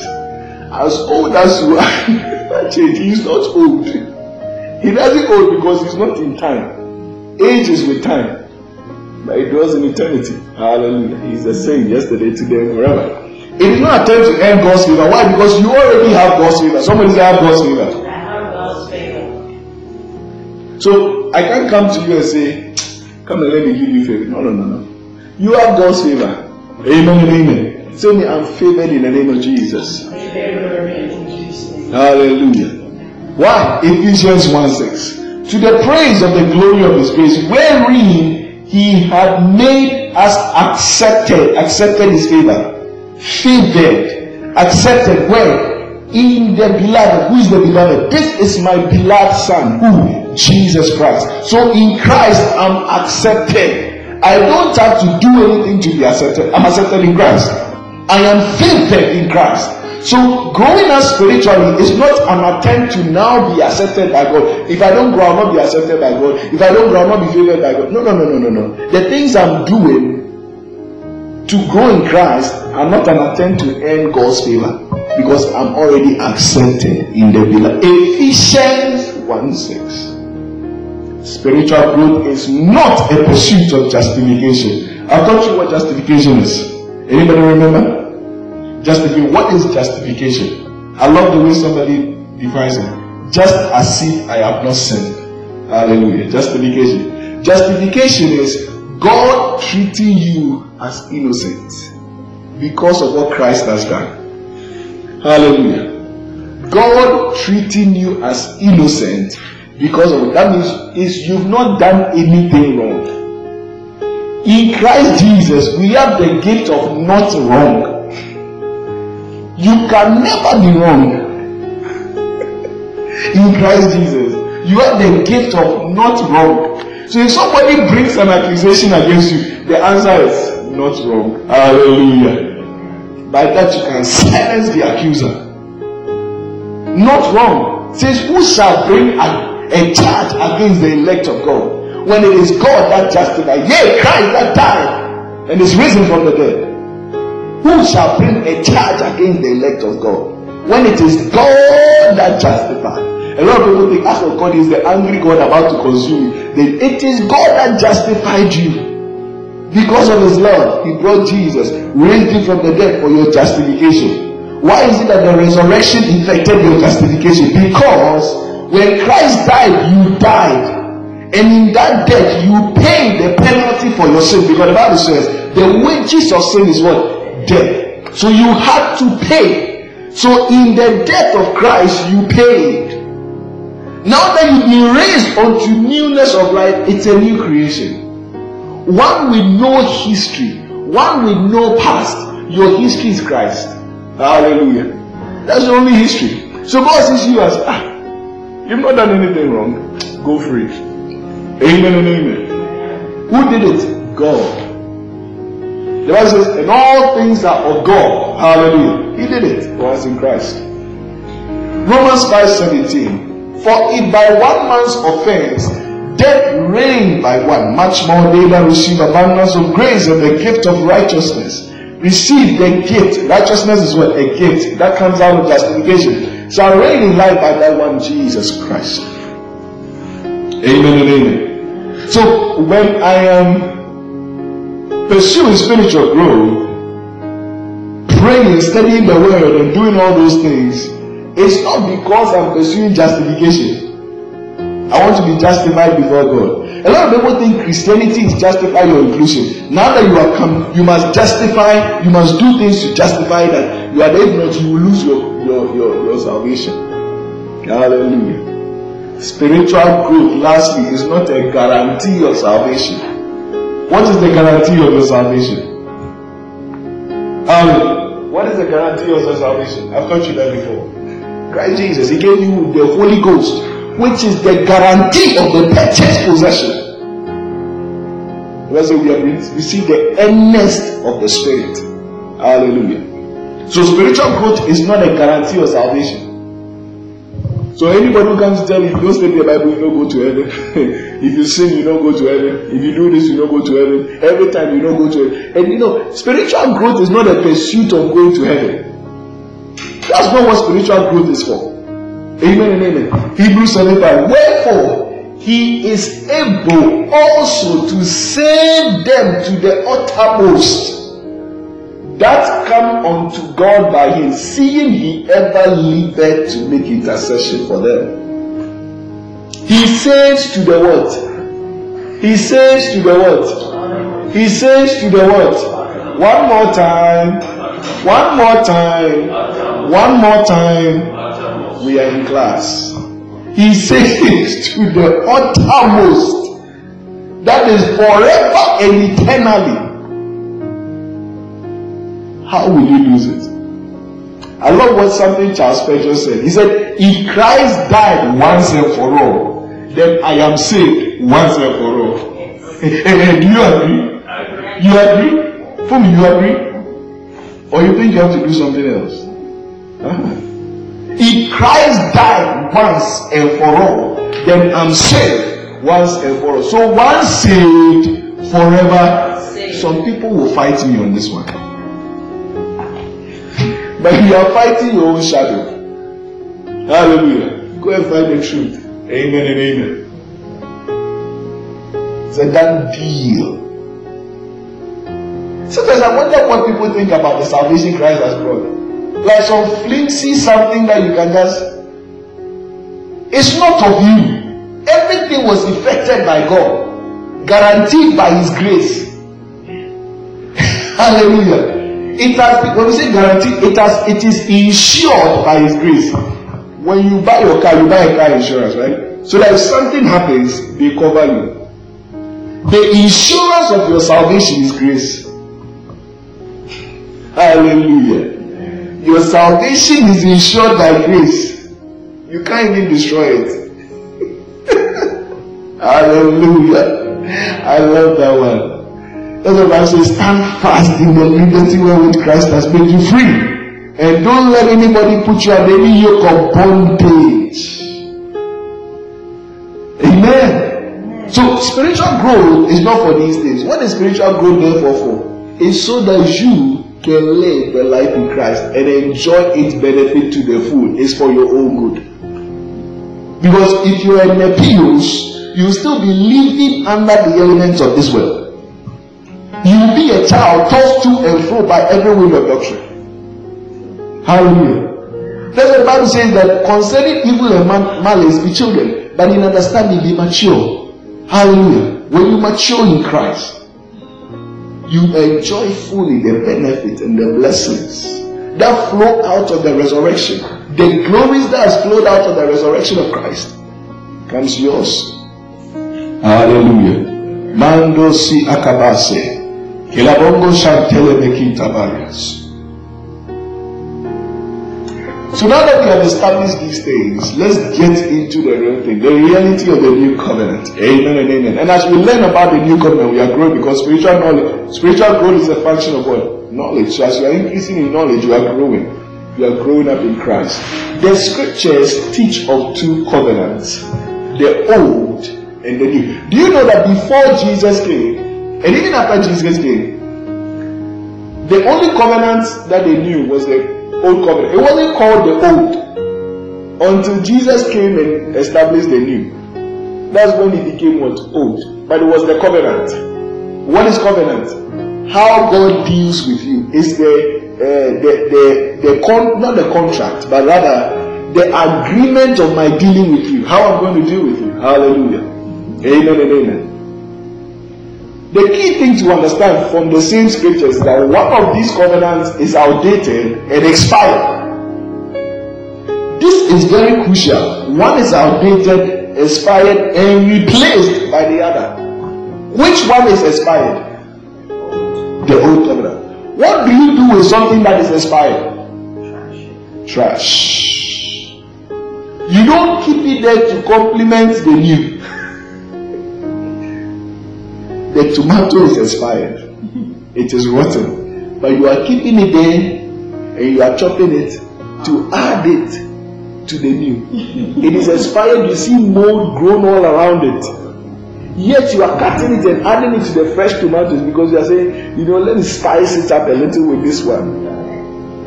You are spicing the new one with the old one. That is how some Christians are in their walk of faith. They spice their life in Christ with their own covenant. How sad. It's funny, but it's so sad. It is outdated, it is expired, and it is replaced by the other, which is the new covenant. Therefore, both covenants cannot, see what I put here, they cannot be practiced side by side. You don't practice them side by side. Hallelujah. What did Jesus say? Mark chapter number 2 verse 21 to 22. No man also sews a piece of new cloth on an old garment, else the new piece that filled it up taken away from the old, and the rent is made worse. And no man puts new wine into old wine bottles, else the new wine bursts the bottles, and the wine is spilled, and the bottles will be marred. But the new wine must be put into new wine bottles. Hallelujah. That means you can't have a mixture. Amen and amen. That means in your life as a Christian, you can't go back in your thinking. Mark chapter number 2. Oh, that's Mark? Yeah, that's Mark. Mark chapter number 2. The K did not come. Mark chapter number 2. Hallelujah. You see, so you can't in your mind be thinking how God dealt with the Israelites as the way God is dealing with you. Then another time you are thinking, no. You can't have it. It's not. Listen, new wine must be in new wine bottles. It is actually poisonous to your Christian faith to do that. When you cut molded tomatoes and add it to fresh, what's going to happen to you? Even if you have 100 fresh tomatoes and just 2 molded tomatoes, you put them inside, what will happen? You get what? Diarrhea. An athletic stomach. Stomach, that is. It's doing exercise. Hallelujah. But the scriptures teach on these two covenants. Let's examine this then. 2 Corinthians chapter number 3 verse 6. The Bible says concerning God, who had made us able ministers of what? Made us able ministers of what? The New Testament or the New Covenant. Not of the letter, but of the Spirit. For the letter does what? Kills. Please, I didn't write the Bible. We are reading what was written. Look at it here. He has made us able ministers of the New Testament or the New Covenant. We'll learn what it is in a few minutes. Not of the letter. That means the letter has to do with the Old Covenant, right? Not of what? The letter, but of the Spirit. That means the New Testament is in the Spirit. It is spiritual. It is not in letters engraven in stones. It is not carnal. For the letter does what? The Old Covenant does what? It does what? It kills. So if you live by it, you will die. It will kill you spiritually. But the Spirit, the New Testament of the Spirit, that's what gives life. See, if you read, you will know. This was not a revelation I had. It is here. I'm just pointing you to it. Let's go to verse 7. So here we are seeing differences. But if the ministration of death, he calls the Old Covenant ministration of death. What is ministration? Serving. It's a service of death. You go to a restaurant, the waiter comes and serves you death.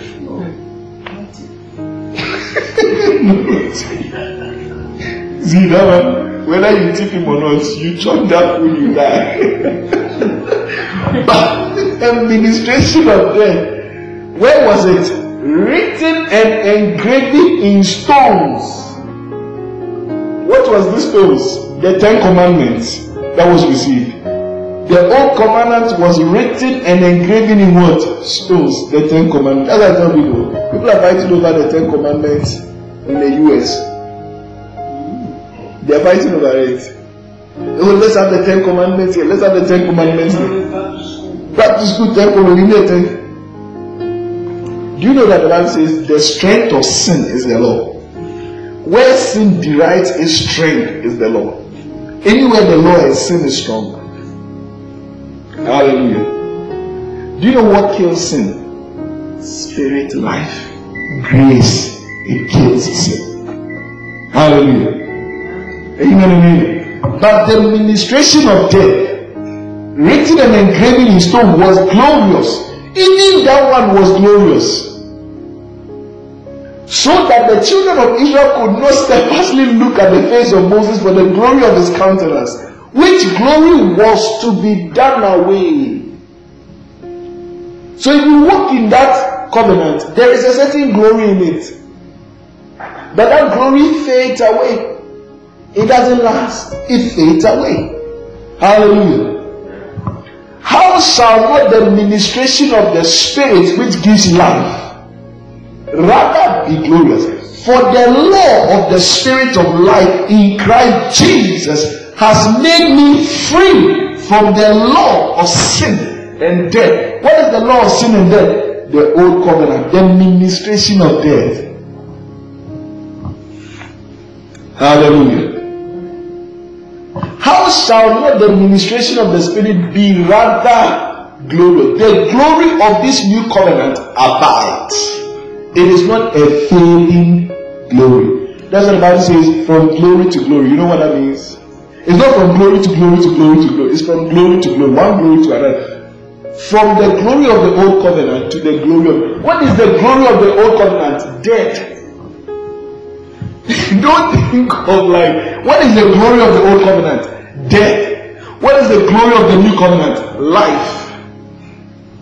Hallelujah. Do you see it now? We are continuing. Verse 9. For in the ministration, now, he calls it what? The letter? He calls it ministration of death. Another description, giving us more. He says, for in the ministration of condemnation, if I live in it, I'm always under condemnation. If you see a believer living under condemnation and guilt all the time, it is likely he has tasted of the fruit of death, which is the old covenant. God said to them in the garden, don't eat of this tree. In the New Testament, he said to you, don't eat of this tree. The day you eat it, you will die.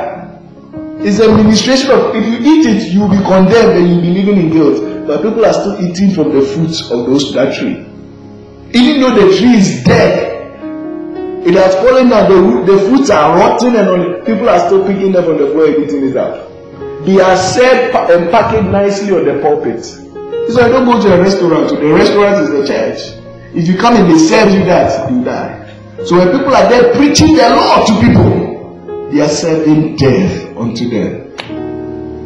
You see how serious it is? It says ministration of death. Be glory. What is the glory of it? Death. Much more than the ministration of righteousness. He calls the ministration of the Spirit what? Righteousness. The ministration of righteousness exceed in glory. What is that glory? Life. For even that which was made glorious had no glory. In this respect, by reason of the glory that excelleth, I mean the glory that excelleth, hallelujah. For if that which is done away, that which is done away, the old covenant is what? Done away. The letter is what? Done away. The 10 commandments is what? Done away. Engraved in tablets of stone. Done away. Much more that which remaineth. The Spirit is what? Glorious. See then that we have such hope. We use great plainness of speech. Not as Moses who covered his face. If you continue on. We use great plainness of speech. That's why the epistles, there are no types and shadows in the New Testament. There are no types and shadows. What it is what it is. They tell you plain. There are no types and shadows. Because Christ, the reality has come. So we don't need any types and shadows anymore. That's why I keep telling you, come out of the shadows. There's no need to be walking in shadows. Bread and wine, and water, and hair scarf, and this, anointing bottle. All those things, shadows, come out of. We use great plainness of speech because we have the reality. It tells you point blank. This is it. Say, walk in the newness of life. It tells you point blank. Plainness of speech. There is no shadows and mystery. There is no mystery anywhere. Plainness of speech. There's a mystery about title. You don't know. There is no mystery anywhere, my friend. You go for the way. plainness of speech. There's no mystery. There's no what? Mystery. There's no what? There's no mysterium. Somebody say mysterium. Hallelujah. There's no mysterium anywhere. It is what? Plain, clear. We know. We know. Hallelujah. Are you not happy for the light of knowledge? It is only those who dwell in shadows that keep saying mystery, because everything is a mystery to them because they are in the shadow. Hallelujah. But I'm in the day star because the day star has risen in my heart. Amen. Yes. So I know I see everything clearly. It's not a mystery to me. I see it's clear. I can relate to it. God is clear. God is not a mystery. I know God clearly in Christ. I see Him clearly. He's not mysterious. Today is that way today. There is no variableness, no shadow due to telling Him. But the old covenant, they never know God whether it's this way. So John says, I've heard of you by the hearing of the ear, but not now do my eyes see you. Hallelujah. He give and then He take away. So mysterious. We don't know. And some things, they are mysterious. Like sometimes somebody will ask you a question when you don't know in the Bible, say, God's ways are mysterious. God's ways are what? Mysterious. And somebody says, why are there hurricanes? Why is there tsunami? Why do good people die? Why do this? See, my brother, God's ways. And He works in mysterious ways. Why did this guy die so young? God works in mysterious ways, my brother. Take heart. Hallelujah. We paint God to be this wicked guy, wicked ruler. Like He's just there when He's not happy, just take one of the lives of His parents out, his children away. Just kills them.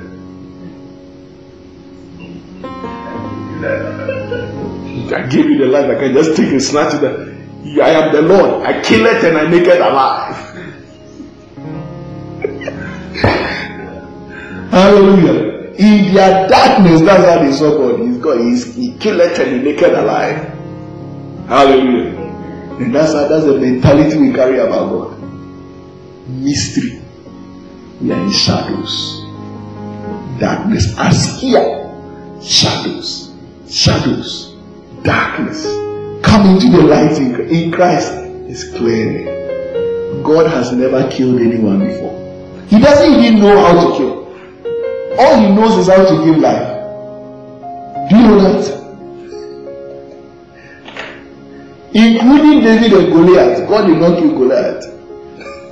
Hallelujah. He didn't kill them. God hasn't killed anyone before. He doesn't. Jesus came to show us. Because they were going to kill the people. Let's call down fire to me. What did Jesus say? You don't know what manner of spirit you are of. God doesn't kill. So He says, vengeance is mine. I will repay. How will He repay you? With death? With sickness? Will He repay your enemies with sickness and death? And boils and fever? No. He says, if your enemy is hungry, feed him. He will not repay your enemies with starvation and hunger. He says, feed him. That is God's own repayment. That's God's own vengeance. Love is God's vengeance. God has never killed anyone. Hallelujah. Amen and amen. Jesus came to clear all the mysteries and the abstract thinking of who God is. But you see, the Bible says, the natural man cannot receive the things of the Spirit. So it's foolishness of him. He cannot even know them. That's why they struggle with these things. Hallelujah. So we use great plainness of speech. We don't talk in this. So when you go somewhere, somebody is speaking mysteriously, my friend, get out of there.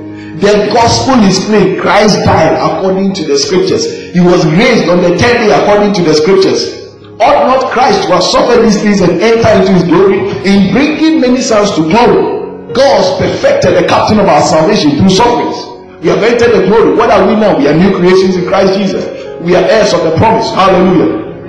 We have the promise fulfilled unto us. We are seated with Christ in heavenly places, far above all principalities and powers and rulers of darkness. Hallelujah. There is no mystery anywhere. It is clear. Amen. See, because they didn't know, he said, an evil spirit from God came to torment Saul. Hallelujah. An evil spirit from God. See, now everything good and bad is from God. Everything good and bad is from where? God. But Jesus came to what? Clear it up, clear it up, clear it up, so that you know which one is. So when Jesus came, he said, don't be like Cain, who was of the devil, for the devil was a murderer from the beginning. When Cain killed Abel, we didn't know that the devil was behind the scene. But Jesus came to show us. He came to shed light for you to see. So Cain was of the devil, the wicked one. Hallelujah. And we saw that.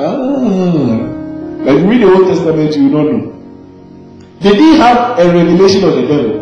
So everything good and bad was from God. An evil spirit from God. Somebody in whom there is no darkness, how can an evil spirit come from him? God sent an evil spirit to Saul. Go and torment him. And some people, that's how they have in their mind. God sent me sickness. It is God testing me. God is training me. God is trying me. God is teaching me a lesson with my malaria. Why are you taking the medicine? You stubborn you. You are not learning your lesson. You are taking medicine to come out. You are going for surgery. Sit down and suffer. Hallelujah. Amen. Amen. You see the folly of such understanding. Somebody say, I'm in the day star. I use great clearness of speech. No mysteries. Mysterium is God. Hallelujah. If you don't know, read. You know. There's no mystery anywhere. You know, one time, I went for this program, and one man of God came. The man of God's program I went to, he had invited this other man of God who came, and he preached some message about open heavens. You know how the Bible says, and Jesus, when he was being baptized and praying, the heavens opened, and spiritually, he was saying that you can live under open heavens, blah blah blah blah blah. Then after he finished, he was asking the man of God, should I open the heavens upon them? And then, the man of God, he's a very respected. I respect him so much. He has a lot of knowledge. He saw that the guy was in serious error, so he said, "No, come on Thursday, come on." Collected the mic. Abia Kofi. Abia Kofi, you know Abia Kofi, right? Yeah, Abia Kofi, Global Revival. He's such a he has knowledge. He knows. So he said, he collected a mic from the man of God. He said, "You open it another time." Hallelujah. I was in that meeting. I was doing some gymnastics and all that. My friend, in Christ you live under open heavens. You don't need anybody to come and open the heavens on you. As a matter of fact, the Bible says, you are seated in heaven. So which heaven do you want to be opened upon you? Hallelujah. We use greatness of speech. No mystery. Husbands and wives, when your husband is saying some mysterious things, just say 2 Corinthians 3:12. We use plainness, so please be plain. And today I went out and this happened and that. If he's trying to tell you, confess something, my friend, use so speech. Stop going left and right and telling everyone. Just say it. Charlie, I chopped the money. Plainness of speech. Today the food doesn't taste good. Stop saying I was tired and I tried to, and they got bent and I went to the bathroom and Mysterium. Hallelujah.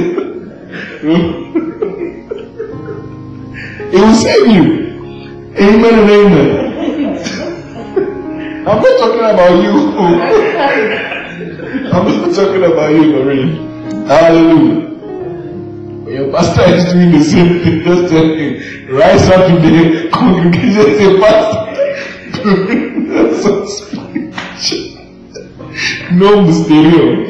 Amen and amen. Yeah, give me a little table here to kind of sum everything up that we just talked about. So there's a clear distinction between the old covenant. The old covenant is what? In death, the glory of it is death. It's what? A ministration of condemnation. It ministers condemnation. So you know sometimes you say, this they don't preach about hell. This preacher doesn't preach about, and preachers who preach about hell, the fire say, yes, he's a factory preacher, he's the one preaching. What does he do? Hallelujah. What does he do? Amen and amen. We are sent to preach the gospel. What is the gospel? That God was in Christ Jesus, reconciling the world to himself, not counting their sins against them. Hallelujah. That's the gospel. Death, condemnation. It's in the letter, which is the flesh. Hallelujah. But the new covenant, where the glory of the old is death, the glory of the new covenant is what? Life eternal. Hallelujah. It is the word righteousness. You cannot obtain righteousness under the old covenant. You will suffer. You will try everything, you can't. Because even when you attain it, God will say to you, your righteousness is like filthy rags. Do you know what filthy rags are? You know what filthy rags are? You see, in those old days, women did not have pad. So they will use cloth. That's what filthy rags are. After a woman has used it and brought it out, that's what it is, filthy rags. The Bible says, your righteousness is like that. But in the new covenant, he gives you the righteousness of Christ. Because we have become the righteousness of God in Christ Jesus. Can you get me water? Hallelujah. The new covenant is engraved, so to say, in the Spirit. Hallelujah. It is a ministration of the Spirit, not of the letter. Maybe I'm talking too much, huh? Like the last time. Round up now. 2 hours. Is it 2 hours? Past. Really? Endure.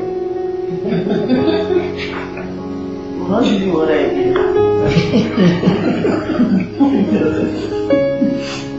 I like that. Lameness of speech.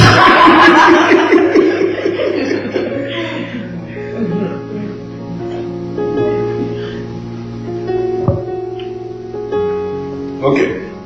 So, there are a few facts I want us to consider concerning the old and the new. The old covenant, as we have said, is a shadow. The new is the substance of the shadow. Look at Hebrews 10 verse 1. We said the old covenant was engraven in tablets of stone, which is the law. He says, for the law having, listen to this, the law having a shadow of good things to come, and not the very image of the things,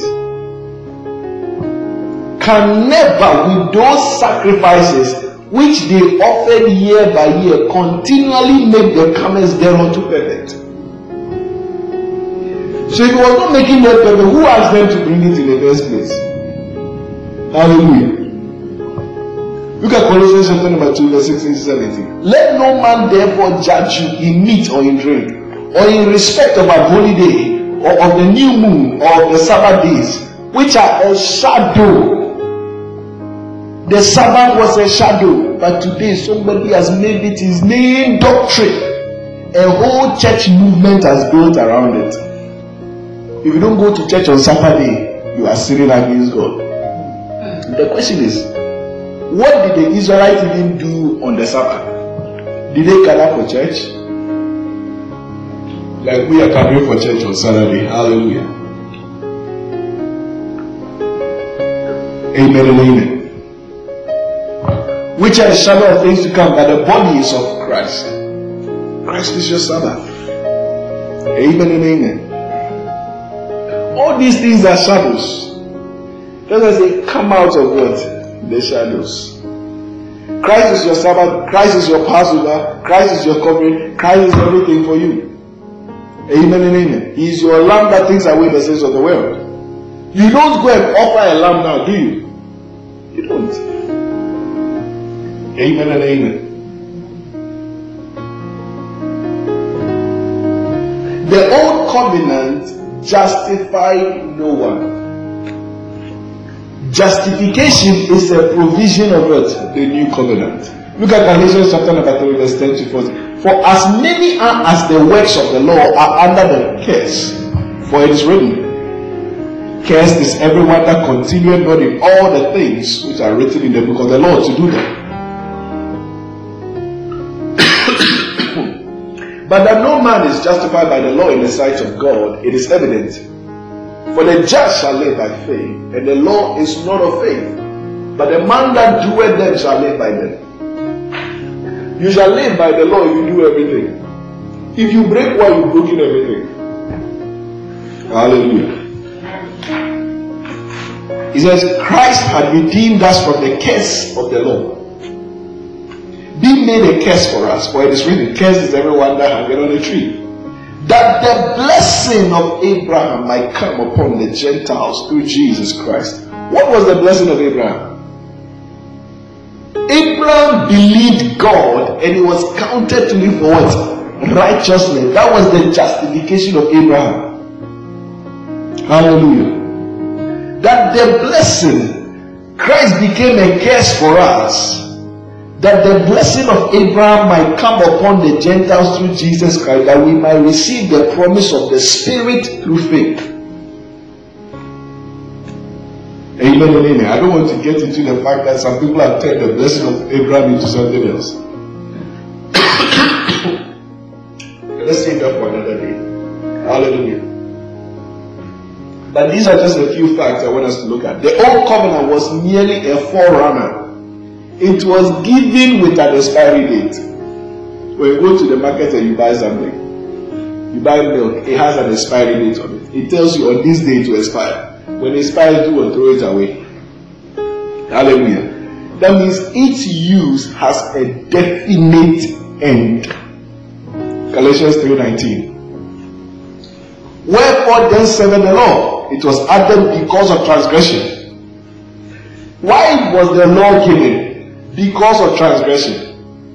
Until the seed should come to whom the promise was made. Who is that seed? Jesus Christ. And it was ordained by angels in the hands of a mediator. The law was ordained by angels in the hands of a mediator.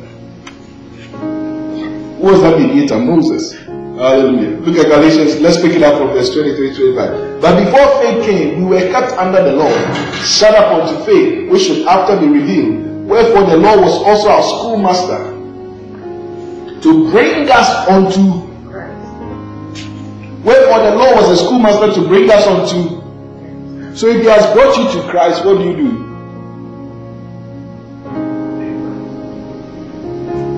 The law was a schoolmaster that brought me to Christ. If you brought me to Christ, what are you doing here? Go away.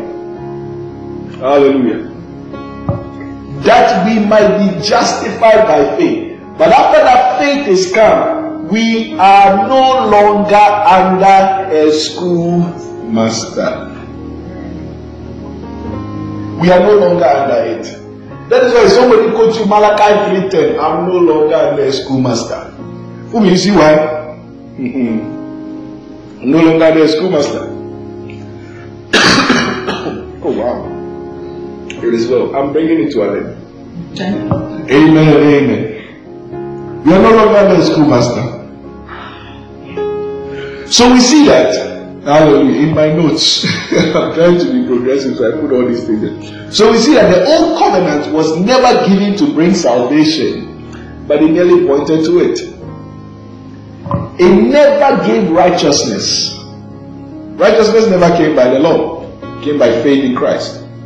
All it did was it showed the importance of it. That is the importance of right standing with God.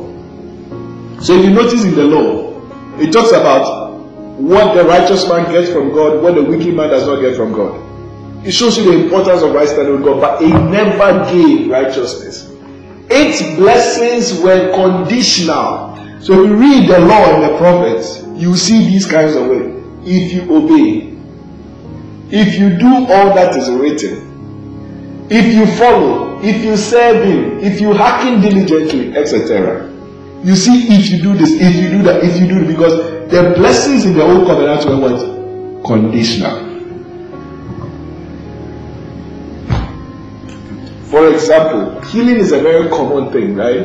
Let's see the conditionality of healing in the old covenant and in the new covenant. Look at it. The old covenant, Exodus 15:26, and we love to quote it even some of us, we love to quote it. And said, if thou wilt diligently hearken to the voice of the Lord thy God, and will do all which is right in His sight, and will give ear to His commandments, and keep all His statutes. You see the conditions? I will put none of these diseases upon thee, which I have brought upon the Egyptians, for I am the Lord thy God that healeth thee. That means if you don't do it, I will put the diseases on you. These are the conditions of the Lord. Exodus 23, and ye shall serve the Lord your God, and He shall bless thy bread. That means if you don't serve Him, He will not bless your bread. Hallelujah. So there are conditions to receiving the blessing of the Lord. There are conditions to receiving the healing of the Lord. In the old covenant. But look at the new covenant. What does it say? When the evening was come, look at Jesus. They brought unto Him many that were possessed with devils, and He cast out the spirits with His word, and healed all them that were sick. He healed all that were sick. He didn't answer you. Did you hearken diligently to the word of the Lord? Were you careful to obey, to do everything? No, He healed all that were sick. He didn't ask, have you paid your tithe? He healed all that were sick. That it might be fulfilled, which was spoken of by Isaiah the prophet, saying, He Himself took our infirmities. He Himself took our infirmities and bare our sicknesses. Look at 1 Peter 2:24. Who His own self bare our sins in His own body on the tree, that we being dead to sin should be life unto righteousness, by whose stripes we are healed. He took it. If there are any conditions in the new covenant, Jesus met them for us. So everything is free unto us. In the old covenant, there are conditions. So stop quoting. If you serve the Lord your God, He will bless your bread. Oh God, I'm serving you. Bless my bread. No. Come out of that. You are living under the law. God blesses you because you are in Christ. And He has blessed you. Amen. Live in the blessing of Christ. Hallelujah. You see the way I'm preaching this thing so hard, I'm losing my voice, I'm coughing and all. Let it not be in vain. Let it not be in vain. So you can see clearly that the old covenant demands. You see, it's always demanding, but the new covenant supplies, because God is a God of supply. Hallelujah. The old covenant does what? Demands, but the new covenant does what? Supplies. God is not a God of demand, He's a God of supply. Amen. Therefore, these two covenants are not complements. Now you marry your wife must compliment you. They are not complements. They are opposite. One has replaced the other. One has expired and is outdated, so it is done away with. You are living in the new covenant now. And we'll see what the new covenant is. That is how God relates to you now. Amen and amen. A few other things here. One of the great blessings we have in Christ is the priesthood. The Bible says that we are priests unto God, a kingdom of priests. Hallelujah. Under the old covenant, to become a priest, these were the conditions. Again, conditions. Now therefore, if you will obey my voice, and keep my covenants, then ye shall be. Until you do this, you can't be. In the old covenant, you always have to do something to meet a requirement. Then ye shall be a peculiar treasure unto me above all people, for all the earth is mine, and ye shall be unto me a kingdom of priests and a holy nation. These are the words which thou shalt speak to the children of Israel. But the Israelites could not obey it. So God only chose Aaron and the tribe of Levi to be priests. God even did themselves cry. It was by grace they were chosen. Hallelujah. But look at the priesthood under the new covenant. 1 Peter 2:5-10. What does it say? Ye also as living stones are built up a spiritual house and holy priesthood, to offer us spiritual sacrifices acceptable to God by Jesus Christ. Wherefore also it is contained in the scripture, behold, I lay in Zion the chief cornerstone, elect, precious, and he that believeth on him shall not be confounded. Unto you therefore which believe is precious, but unto them which be disobedient, the stone which the builders disallowed, the same is become the head of the corner, and the stone of stumbling and the rock of offense, even to them which stumble at the word and being disobedient. Whereunto also they were appointed. But ye are a chosen generation. There is no ifs and buts. He's telling you what you have become in Christ. In the new covenant, because of what Christ has done, look at what you have become. Ye are a chosen generation, a royal priesthood, and holy nation, a peculiar people, that ye should show forth the praises of him who hath called you out of darkness into the marvelous light, which in time past were not a people, but now are the people of God. Hallelujah. You see it?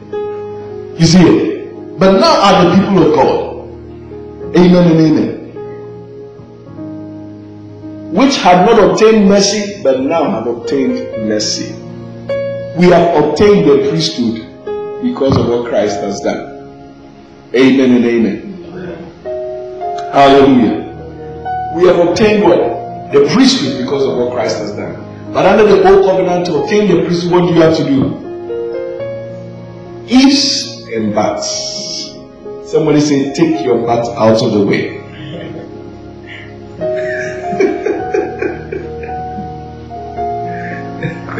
Somebody say, take your butt out of the way.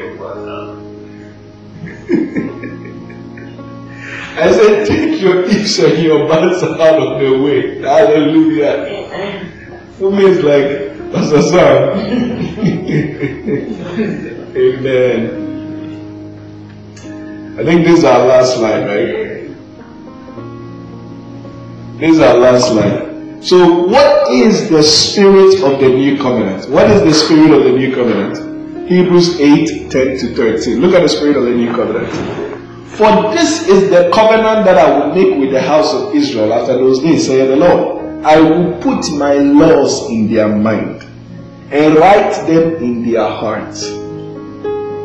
And I will be to them a God, and they shall be to me a people. And they shall not teach every man his neighbor and every man his brother, saying, know the Lord, for all shall know me, from the least to the greatest. For I will be merciful to their unrighteousness, and their sins and iniquities will I remember no more. In that he said, a new covenant, he had made the first what? He has made the first what?